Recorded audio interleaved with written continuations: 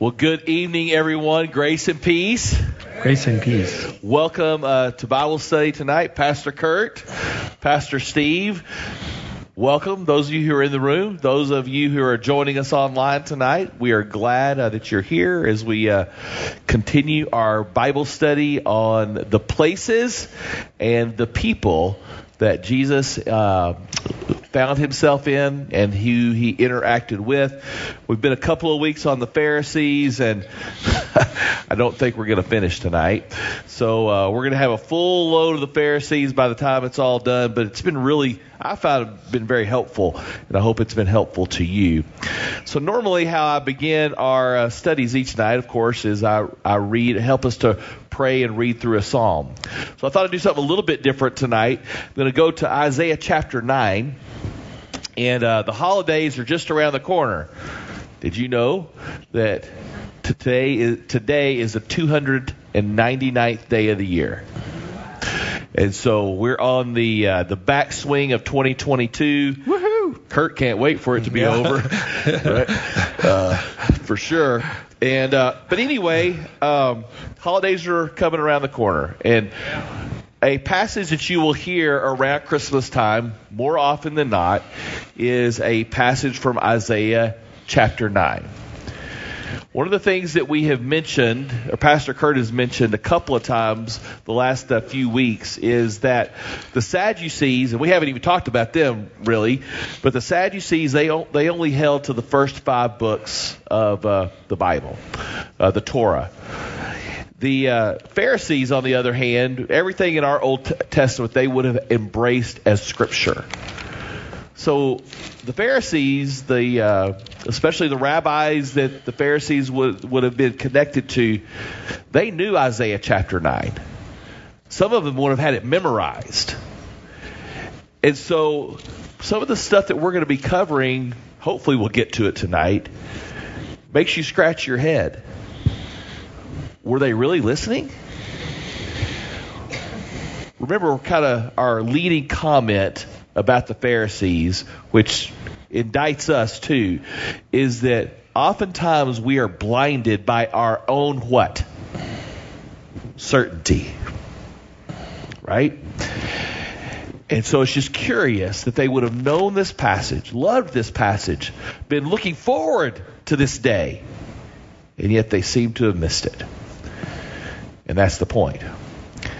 May we not miss it as we head into the holiday season either. So let's bow our heads and let's pray through together Isaiah 9, 1 through 7. Nevertheless, there will be no more gloom for those who are in distress. In the past, he humbled the land of Zebulun and the land of Naphtali. But in the future, he will honor Galilee of the nations by the way of the sea beyond the Jordan. The people walking in darkness have seen a great light. On those living in the land of deep darkness, a light has dawned. You have enlarged the nation and increased their joy. They rejoice before you as people rejoice at the harvest, as warriors rejoice when dividing the plunder. For in the days of Midian's defeat, you have shattered the yoke that burdens them, the bar across their shoulders, the rod of their oppressors. Every warrior's boot used in battle and every garment rolled in blood will be destined for the burning, will be fuel for fire. For to us a child is born, to us a son is given, and the government will be on his shoulders, and he will be called Wonderful Counselor, Mighty God, Everlasting Father, Prince of Peace. Of the greatness of his government and peace there will be no end.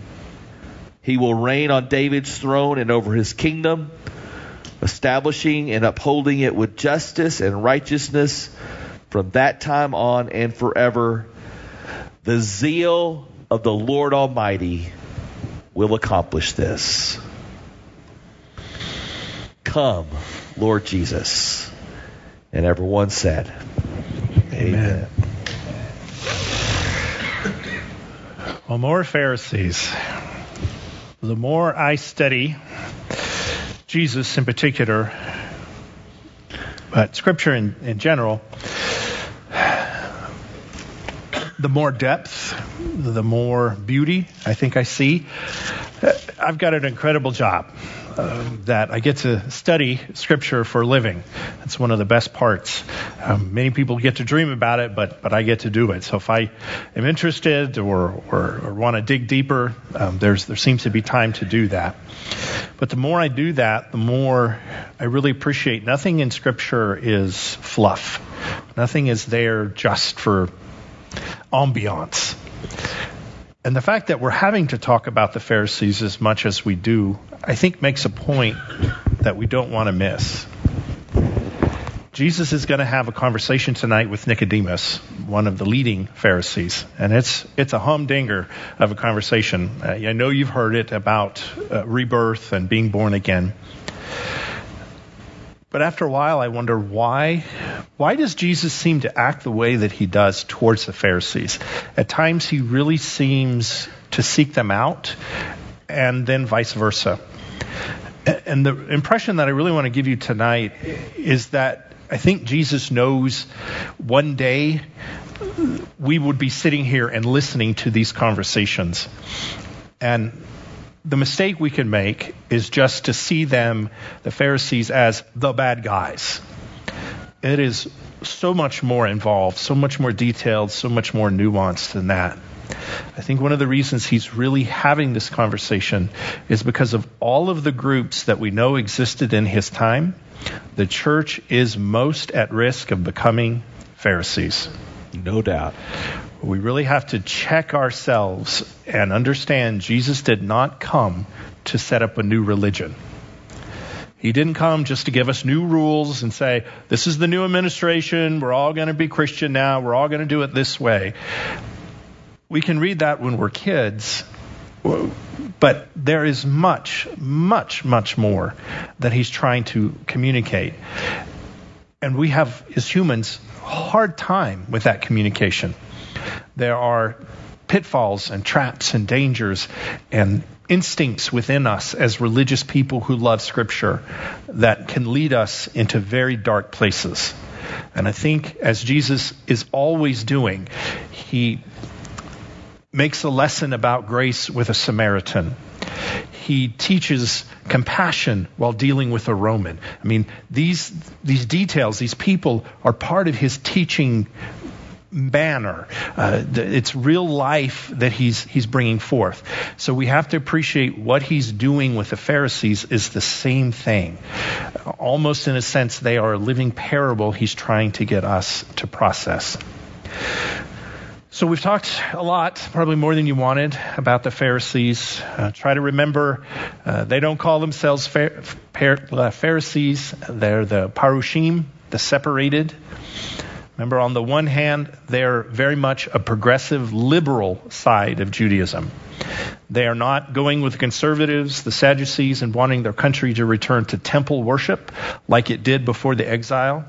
They think this process of rabbinic study where the most learned will instruct the people on how to keep the Bible alive, they should be the leaders in society, not the priestly class, not people born into certain families. So this was revolutionary. But they are a middle class, very populous group, very wealthy generally, not as super wealthy as some of the priests, but they're all businessmen. They do have, their claim to fame is the ability to influence the populace. The Romans even will fear them to a certain degree for this. They do not have a voting majority in the Jewish Congress. We call it the Sanhedrin, the Knesset. They are a minority party, but they can raise enough of a stink, raise enough of a ruckus that, again, they give the Sadducees pause. So they almost have a kind of a veto power. One of the other functions they do is sort of vet out the crazies. One of the things that's happening in the first century to a great extent is people are being crushed by the Romans. Taxes are just killing them. Their culture is being inundated. Remember, the Pharisees might be progressive on one side, that they'll accept rabbinic Judaism. On the other side, they're very conservative. They don't want Greek values or Greek thoughts. So they're hard to sort of classify as most ancient groups are. But they are fearful. They want the Messiah to come. They want as many people to practice the laws of Judaism as they can.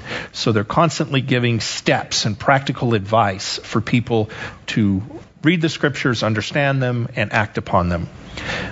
They're worried about false messiahs for a number of reasons. There's a lot of them. And some night when we have time, which we never seem to, I'll take you through all of the messiahs that showed up within about a 60-year time span of Jesus. And you would be shocked at the number and variety of them. Now, obviously, they're all false messiahs, and it's one nut job after another. But the Pharisees intentionally go out and seek these people. One, they're looking for the Messiah, but they really are vetting them. They don't want to lose popular support, so a Messiah figure, as Jesus will demonstrate, will be a great threat to them. So you can make the assumption, if they're going out expecting and looking for the Messiah, that they would know passages like Isaiah 9. Absolutely. Because it tells us he's coming. And one would think, he's going to be coming from Galilee. So maybe we ought to go look for him there. But we'll see. One of the things they'll do, Steve read that passage, and I know we hear it at Christmas a lot.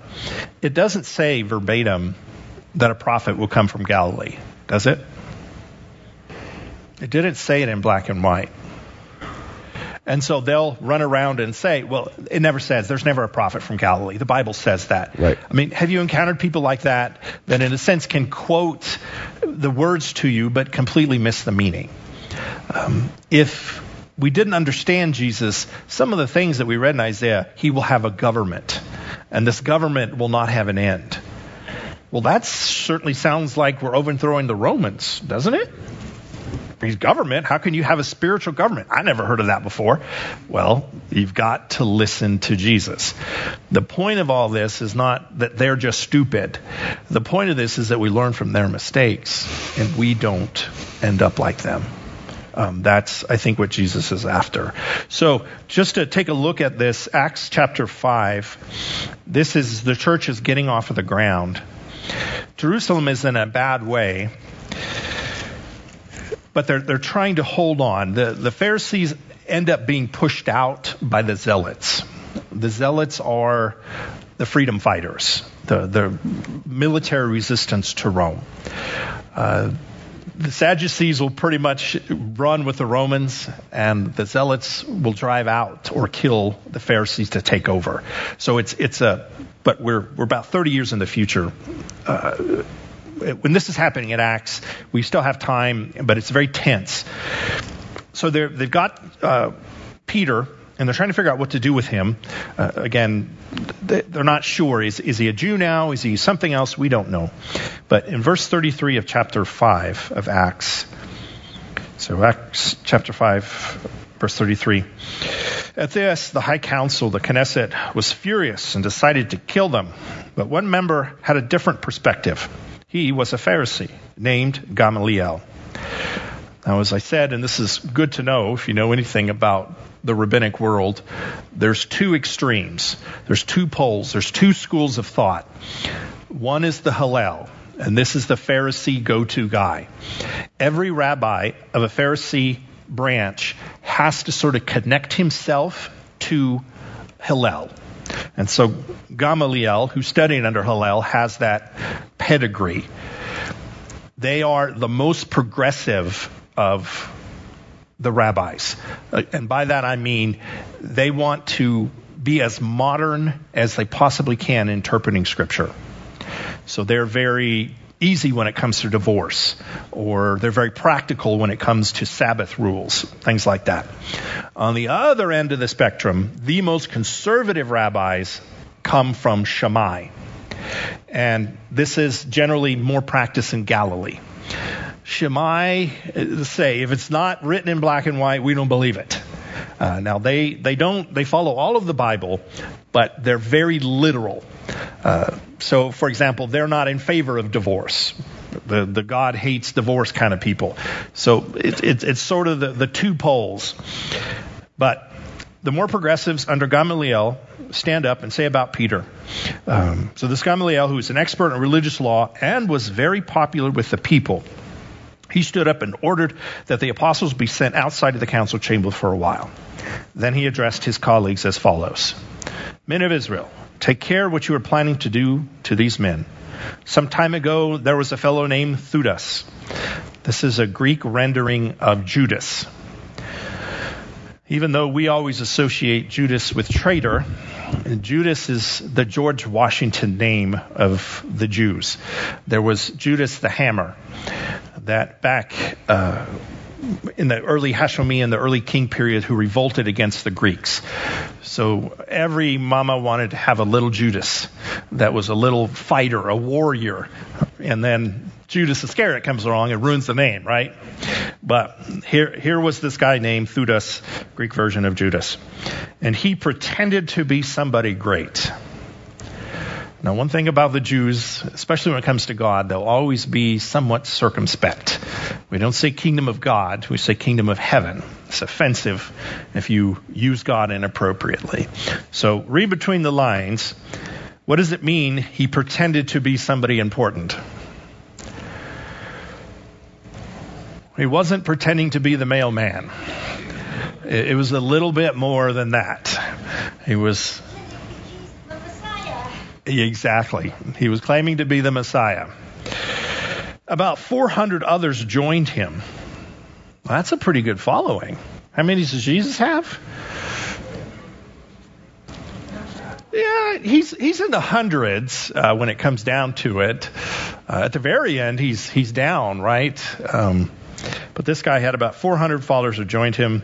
But he was killed, and his followers went their various ways. The whole movement came to nothing. After him, at the time of the census, bell should ring there. We know when this was, right? When was the time of the census? Jesus was born. There was Judas of Galilee.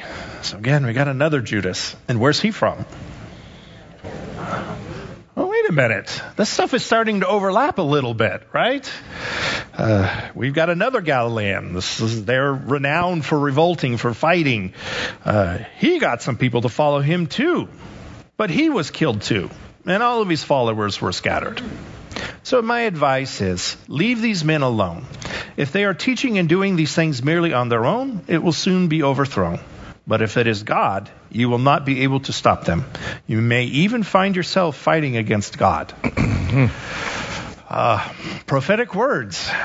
Did this little thing that Peter and gang got going, did it last? What's the last I heard of it? It's still kind of a thing. It's the largest religion our planet has ever known. More people today follow Christianity than anything in all of history. So it's not just an American thing or a Western thing. It very much is the destiny for humanity. But the Pharisees see themselves as gatekeepers for this. They're going to weed out, like they did with these other guys, to sort of make it known. Who is doing all this killing, by the way? The Romans. Yeah, that sort of goes without saying. You don't have to... I always tell this story because I love it. But there's another one that's about this time. He's before Jesus. And he said he had the power to reattach heads. And so he has this great following.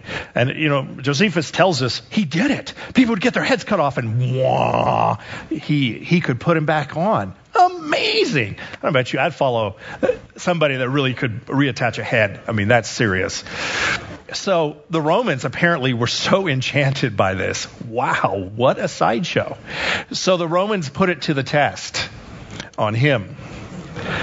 Unfortunately, it didn't work in that circumstance. Apparently, there was something in the instructions that said you couldn't cut his head off. But there's lots of guys like this out running around. One guy said he could knock down walls like Jericho. Another guy said he could raise the dead. And so you can see the desperation of people in this. And you also can see, are Jesus' miracles things that he's showing off? I mean, what does he say most of the time after he performs a miracle to people? Don't tell anybody. Which is exactly the opposite of what these other nut jobs were out doing. So we have this movement, about 6,000 we're told, strong. It's probably the largest block of Judaism that Jesus will encounter in Judea proper, but in Jerusalem. And as Jesus has shown us over and over, no group of people are entirely evil. No group is entirely good. It matters the content of the heart. Now today we think, well, of course that's true. But realize we're getting that from Jesus. Jesus reaches out and is kind and merciful to Romans. How can there be a good Roman? But Jesus showed us one. How can there be a good Samaritan? These sort of dinosaurs left over from another age that are a mixed race. How can anything good come from Samaria? But Jesus shows us. How can anything good come from a sinner? Like a woman who is unclean permanently. It's like a Jew's imagination of nuclear waste, right? She's as untouchable as they come. And yet Jesus is merciful. And so now he's going to do it again. The Pharisees are all bad. There's no hope. All they're interested in is their laws. They're blind. They don't see. Except for some of them do. Let's take a look at John chapter 3. One of the leaders of the Pharisee movement is going to reach out to Jesus. After dark one evening, a Jewish religious leader named Nicodemus, a Pharisee, came to speak with Jesus. Now, we always think there's meaning that he comes at night. Night in the ancient world, before electrical lights, were very different. Not that people didn't have parties and visit people at night, but, Jewish law recognizes a crime committed during the day is different from a crime committed at night, because you can't always tell. Things are different. If you've traveled around the world and been outside in the third world at night, it's different. But what does he call Jesus? First thing he says, Rabbi. I cannot stress to you how important it is, that mark of dedication. This is not sarcasm. People do not give this title to anybody. You don't meet your son-in-law and call him Mr. President, right? Maybe you could if you're being very sarcastic, but this Nicodemus is recognizing Jesus, and he says, we all know that God has sent you to teach us. Those are extraordinary words coming from, he's a member of the Sanhedrin, the Knesset. He is probably a rabbi. I think Jesus is intimating that, although Jesus doesn't call him a rabbi for reasons I think we'll see in a minute. But he certainly knows his scripture. And even if he's not been trained as a rabbi, he understands some of the prophecies that Steve brought up. So that we know that God has sent you to teach us. So that's him putting Jesus above him. That your interpretation of scripture is superior to mine. Pharisees do this for nobody. Maybe this is why he's coming at night. Your miraculous signs are proof enough that God is with you. So he's looking for evidence, and he has found it. That Jesus is no regular rabbi. There is something else going on with him.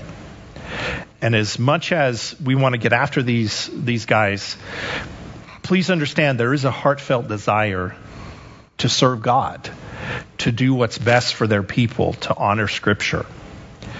It's their passion that has got them into trouble. They're not lazy or mean or anything like that. So in this case, there is a genuine desire here. Not maybe that Jesus is such a great rabbi, although he's addressed that way, but it's the miracles. There's this divine approval to you. I already sort of lay out there. They realize that Jesus is a rabbi plus. Maybe he's a prophet. Maybe he's the Messiah. One of the things we have to hold clear in our mind is the Jews did not make the connection between Messiah and Son of God. These are two different things in their thinking.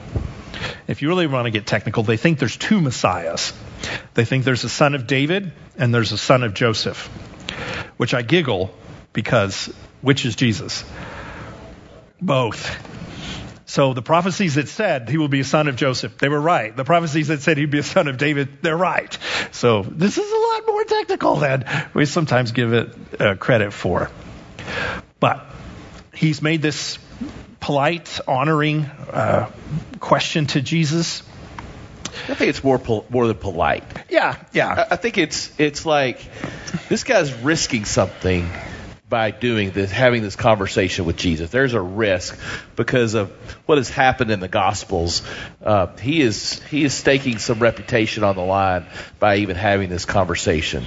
So I do think that there is some sort of real desire on Nicodemus's part to not let his certainty blind him, right?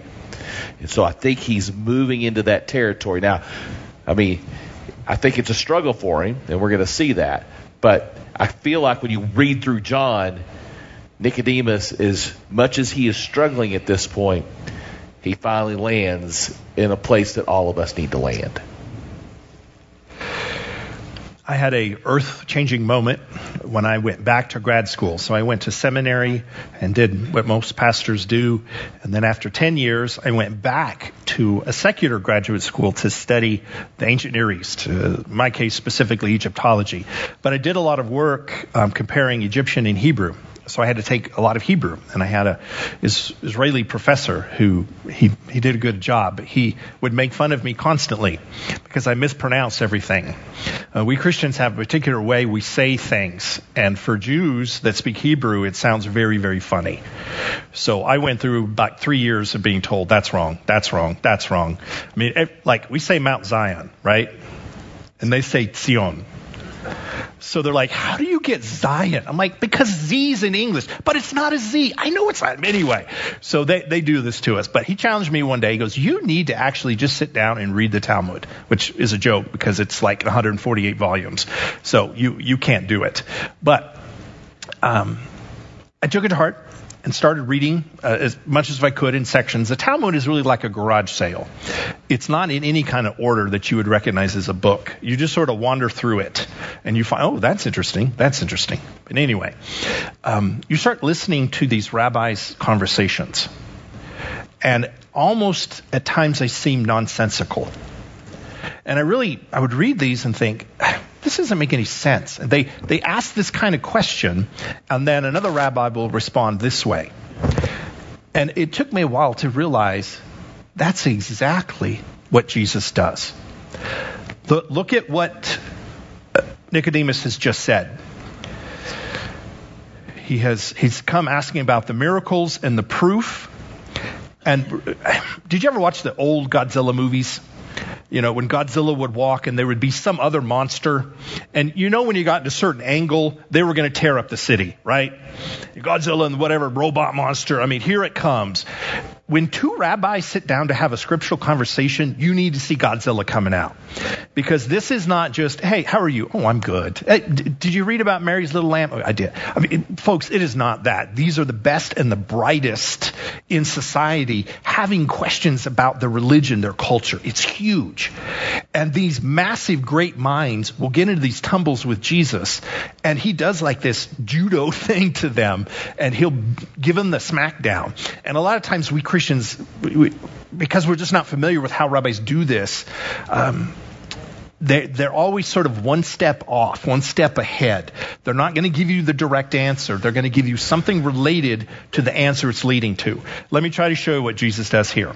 So Nicodemus says, Rabbi, we all know that God has sent you. Your miraculous signs are proof enough that God is with you. Okay, that's the setup. Jesus replied, I assure you, unless you are born again, you can never see the kingdom of God. What? What did you just do? I was just asking you, did God send you? I mean, a good answer would be, thank you, visit me, Nicodemus. I appreciate that. God did, in fact, send me. The miracles I perform are by the Holy Spirit, and I hope you'll join us.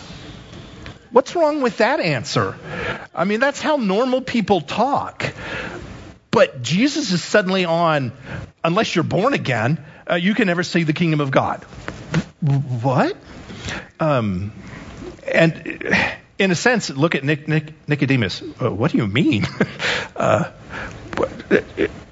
hate to say it, but it was almost like a debate last night. Did you watch a certain debate where a certain presenter couldn't make logical connections? It's a little bit like that. Where is Jesus going with this born again? Now, we've heard this so many times, it's almost cliche to us. We know the born again stuff. We know this is about baptism, where it's going. But we have to stop and realize is that Nicodemus knew this conversation too. The whole notion of being born again was not something that Jesus invented. In fact, as a Pharisee, Nicodemus would instantly know what he's talking about. And he would make these connections. I think why Jesus uses that word. Let me show you, if we have them, there should be a couple slides talking in the Talmud, which when I talk about this is an ancient commentary developed by the rabbis to help people understand Scripture. Okay. No worries. So basically, the Talmud says that when a Gentile wants to become a Jew, it's possible. But they have to go again through their mother's water. So they go into what's called a mikvah. And I think we have a picture of that. Yes? Mikvahs are all over the places in Israel. Jesus uses them frequently. The church does. These are ritual bathing pools that are if not daily, a weekly part of being a righteous Jew. So when you do particular things and you need to be cleansed, you would go into these rooms, and most of the time they're covered because this is you have to be naked. And you go down, you walk down the steps, and the water covers your head. There are a lot of rules about this. You can imagine with the Pharisees. But one of the biggest is that it has to be living water. It cannot be cistern water. So in Hebrew, they think of them as two different things. There's dead water, which is water you capture from the rain in a barrel or something like that. Irrigation canal water, that's a no-no. But water that comes from a spring or a living a river, the association they're making is if it's moving water, there's spirit in it. I know we don't make that connection, but if it's moving, it's like wind moving through it. So they say it's spiritual water. So they have to go through these. Women after they give birth or after they menstruate. Men if they've touched a dead thing or after you have sex with your wife. I mean, it's very intimate. Before you go to the temple, you've got to go through these mikvahs. But there is a very special occasion in which a Gentile wants to be born again. So a Gentile would go down into this place, and it's the only time somebody else will be in the room with them. They'll go down into the water, and stop me if you've heard this, they die. And then they rise out of the water, born anew, now as a Jew. And that's why the Jews are there, because they're the new family welcoming this child into the world. The Talmud is full of references that when you come out, it's a word they use, born again. You are like a child. You are innocent. You are now part of the 12 tribes of Israel. You are now something new. So here Nicodemus is saying, tell us about yourself. We want to know if you're legit. And suddenly he goes to this. What? And Jesus is associating going through this conversion from a Gentile to become a Jew with the what? You've got to do this in order to what? To see the kingdom of God. The thing that they are looking for, the thing that we're looking for, the thing that Jesus teaches on more than anything else is this kingdom. And Jesus has now tied it to this ritual bath, this full change of identity.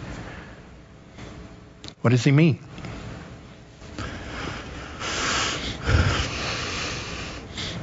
Well, certainly the last person in the room that thought he needed to be born again was Nicodemus. Right? You know, the whole blinded by your own certainty thing. Being born again, I hope you didn't miss it. Being born again is for who? For Gentiles, right? And so I think Nicodemus gets. I think he's in a good place because he absorbs that. Most Pharisees, you could make the argument, would have stormed out of the room just like that. Like, I'm talking to the wrong person. You're the one that has the problem, not me. And so just notice how Nicodemus is absorbing this. And he's not running off. He's not getting offended, right? But he's allowing Jesus' words to do something here, right? Yeah, what do you mean? Exclaimed Nicodemus. I know you've heard tons of sermons on this. How can an old man go back into his mother's womb and be born again? So he's saying, how can an old Pharisee like me, why would I go through this? I have dedicated my life to applying Scripture, to helping people discover how to be holy, to looking for the Messiah. That's why I'm here. What good would it be for me to change path now?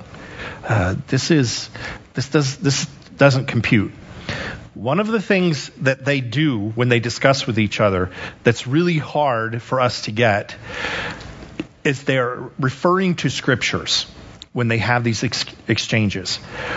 So it's sort of like if you've ever been insulted by an English person. Have you ever had an Englishman insult you? It takes you a few minutes, right? To realize, hey, wait a minute, what did you just call me? I mean, we're Americans, we're blunt, we just, I don't like you. But Brits, they're very subtle. You know, I've never seen anybody quite like you. Well, thank you. Wait, what? So rabbis are very much that way. It takes a minute. And when you start talking about what it is to be a Jew versus what it is to be a Gentile, there's that notion where, well, we Jews are the chosen. We are the best. We are the Am Segula, the chosen people of God. We're to be the light of the world. But when you say that to another Jew, you know their own history.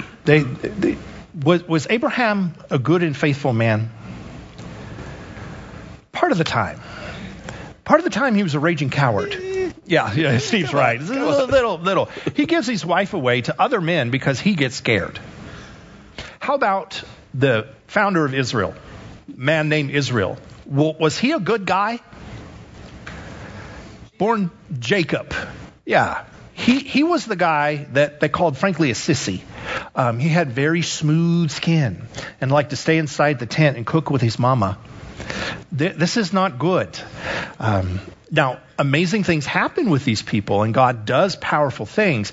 But if you really want to get into the details of who is this and who is that, Jesus is making these references. And you'll see him do it in just a minute about a snake on a pole, which usually flies over our head, but Nicodemus would have gotten it. So Jesus gives him a little bit more. The truth is, no one can enter the kingdom of God without being born of water and spirit. So again, it sort of seems to be referring to this mikvah, but it's so much more. I mean, you go in the water, it's living water, and there is spirit. But it's not that the spirit is in the water. It's that the spirit is in here. So Pharisees are very good. You'll see sometimes, and I've heard the argument that these are Pharisaical mikvahs versus general mikvahs, but you'll see the square, and then you'll see almost, it looks like the hot tub to me. It's another square off of it. And archaeologists tell us this is the catch basin for the living water. So that the Pharisees are always very careful to make sure they have a reservoir of living water that's going in the full tank. But you're so careful to make sure the water is appropriate in the mikvah. But the water is a symbol of the Spirit touching the person. And Jesus is doing what he always does to the Pharisees. You're so good at taking care of your tools, but you forget the job we've got to do. I did not give you shovels so that you could take care of them. I gave you shovels so you could dig holes. You pray about the shovel, you clean the shovel, but you don't dig holes. I mean, in the sense he's saying that. You go in the mikvahs, but you don't connect. That water is perfect, but it's not going anywhere. You're on a roll, Pastor Kurt. All Keep right. it rolling. Humans can reproduce only human life, but the Holy Spirit gives new life from heaven. Now, to sort of follow this argument,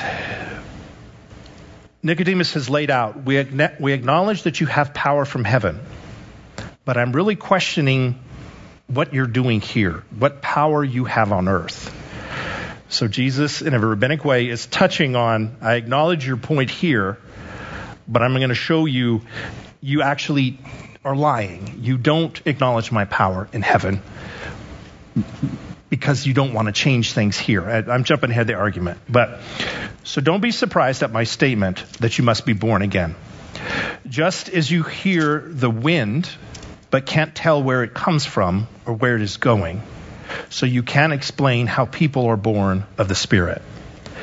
Now, of course, in Hebrew, ruach, spirit, wind, is the same word. So when God breathes into us, it is wind, it is spirit. And if you think about it, it's a brilliant way for an ancient person to describe a soul, a spirit. It's something that affects the world around us. I mean, we can see the effects of wind, but we can't see it. You can't really touch wind.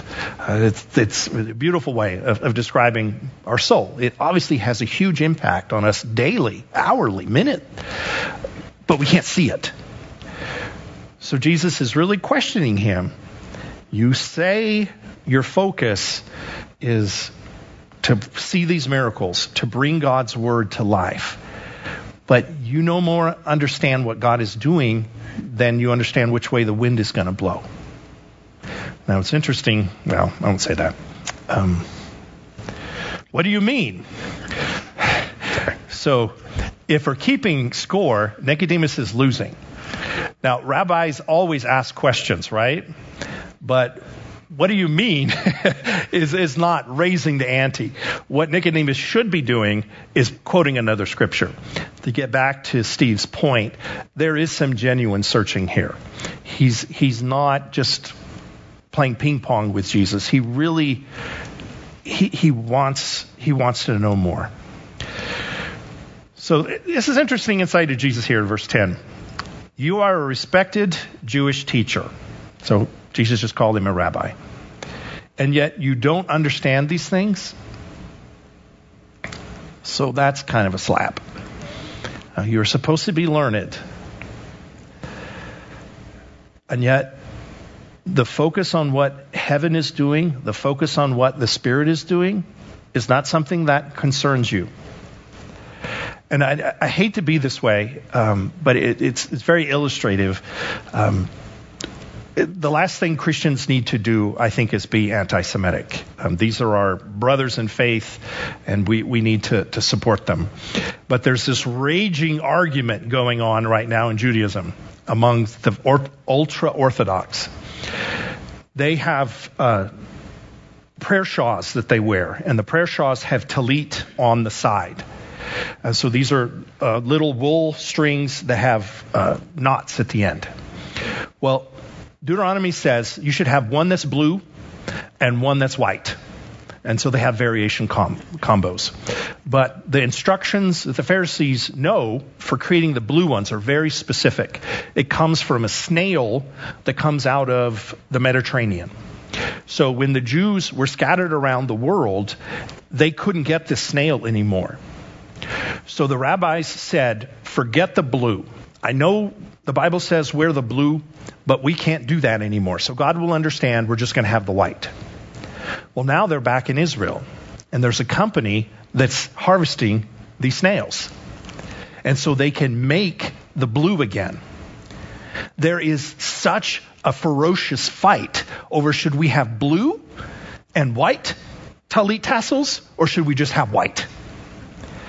And to me, this is what Jesus was talking about.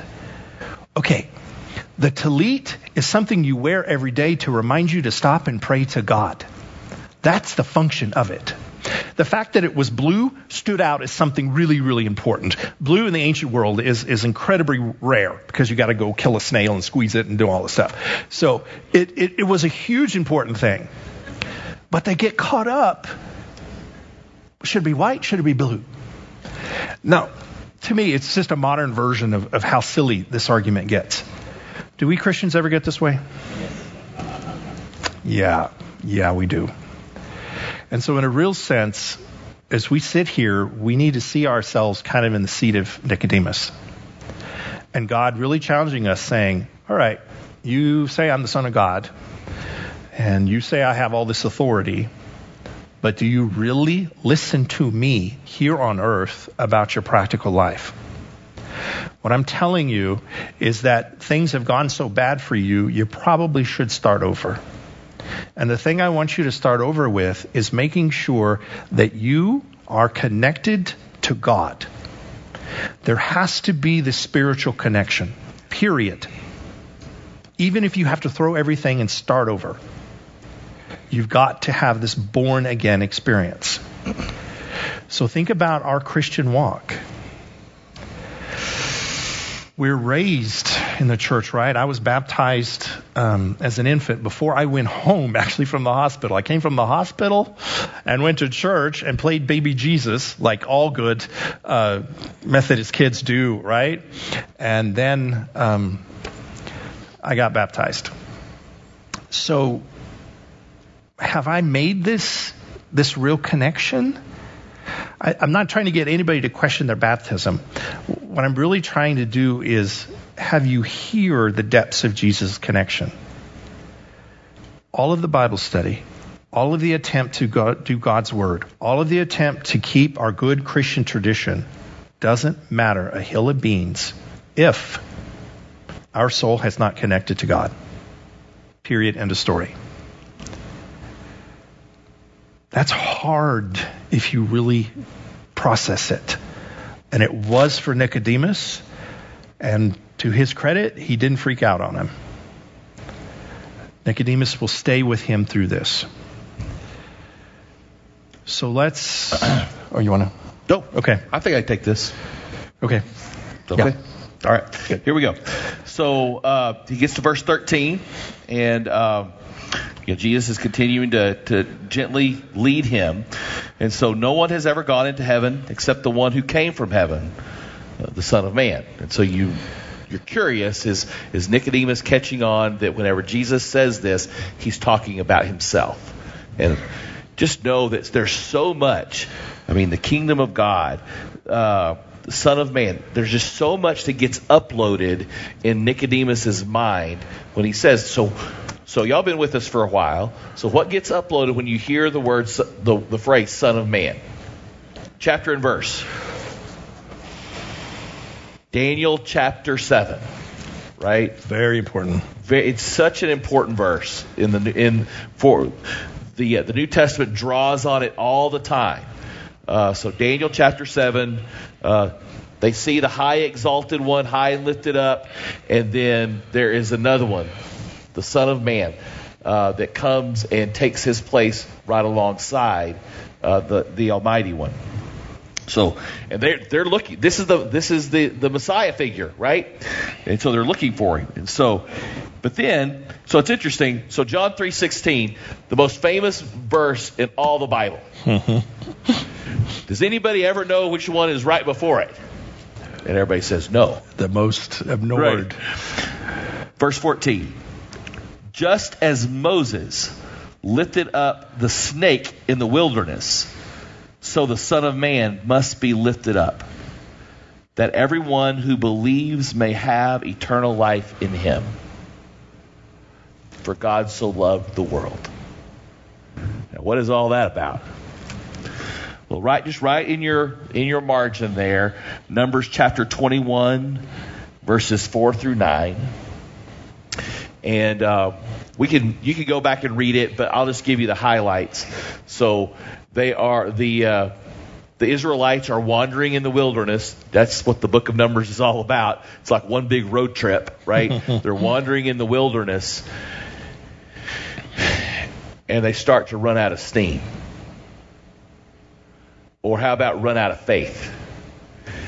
And the scripture says that the people grew impatient on the way, and they spoke against God and against Moses. As Pastor Kurt was saying, the most important thing is to stay connected to God. And when they were on that road trip, where was God? Right in the midst of them. Right? In the tabernacle. It was right there. And they were done. They spoke against God. They had lost faith in God, were speaking against. Why have you brought us up out of Egypt to die in the wilderness? There is no bread. There is no water. And we detest this miserable food. Basically, they're detesting their freedom. They're detesting their life in connection, in proximity to God. All that's just being called into question. And so they had lost their connection to God as their circumstances proved challenging. Instead of calling on God, they spoke against. And so the Pharisees, the other groups in Israel, they're under the oppression of the Romans. How many of them were on the verge of giving up on God? Right? It's just... And so this is what Jesus is using all of this. He's pulling all the way back from Numbers to say, Nicodemus, y'all are just like the Israelites in the wilderness. You're not who you think you are.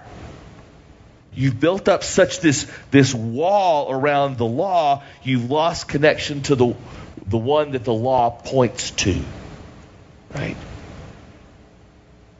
And in essence, what is he inviting Nicodemus to do?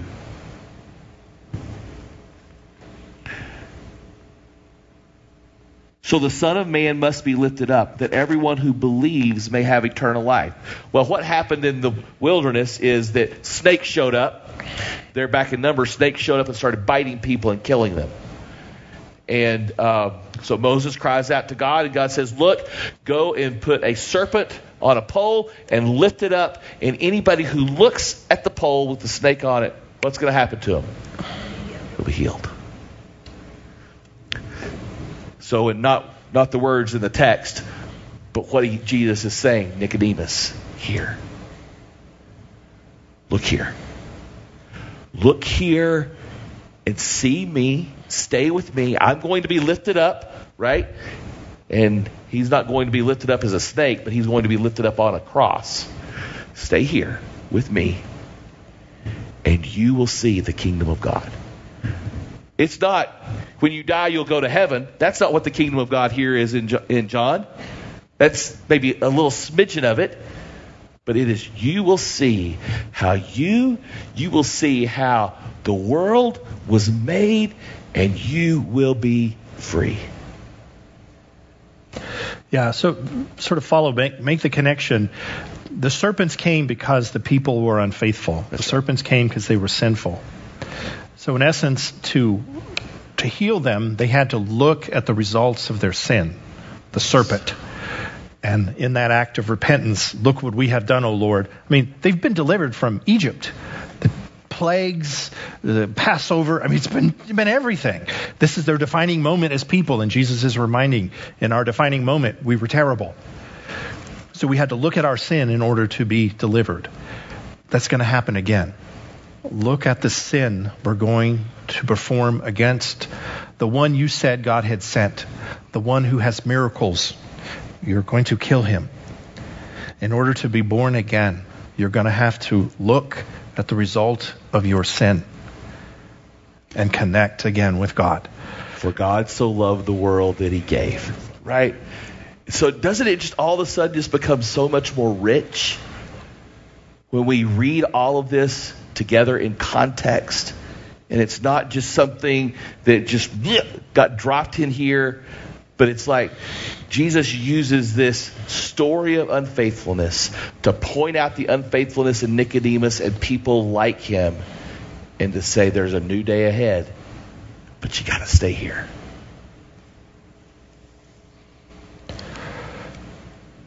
Well, we got it through about half of what we needed to, but that's okay. Poor Nicodemus, do you think he took notes? Wait, what? Are there questions? Are we tracking? We probably should put a finger here. We need to probably come back and talk about our only begotten a little bit, but... Well, let's talk a little bit more about baptism, just real quick. And just Kurt and I, we get to gripe at each other a little bit when we're preparing these studies, and I'll just say it plain, because none of y'all are guilty of this. But like, we will have parents that will bring their children to be baptized, right? Because that's what you are supposed to do, right? And you'll talk with them through baptism. I have them read. Daniel Harris has a wonderful little book about baptism. And I had them all read Daniel's book. And I asked, do you have questions? Some people will come in with all sorts of questions. And so I'll say, this is what this is all about. You basically laying this child in the crosshairs of God's grace. You can't possibly teach your child everything there is to know about God. We are initiating this child into the life of the church. You're making the statement that you need all of these other people to help you raise this child in such a way so they will accept God's grace for themselves. And I would say, and I lay it out to them passionately, and I'm like, are y'all good with this? And what will they say? Oh, yes, absolutely. Absolutely. And you don't see them again until they've had their next child. And you giggle about it. But they've gone Nicodemus on us. Yeah, all that really matters is that we do the deed. That's really what matters. No. What matters is you arrange your life in such a way where you show your child that staying connected to God is the absolute most important thing that you can do with your life. Right? Well said. Right? And so I just want you to hear that happens. It really happens. And that if you have kids and grandkids and your kids are about to go have their kids baptized, talk to them about it. And say, hey, are you really serious about this? The most egregious, you might say, example of this, in Hollywood anyway, familiar with the movie The Godfather? Do you know how that movie ends? It ends with a baptism. And the child is getting baptized while the father of the child has put out hits on about 5 different people in the city.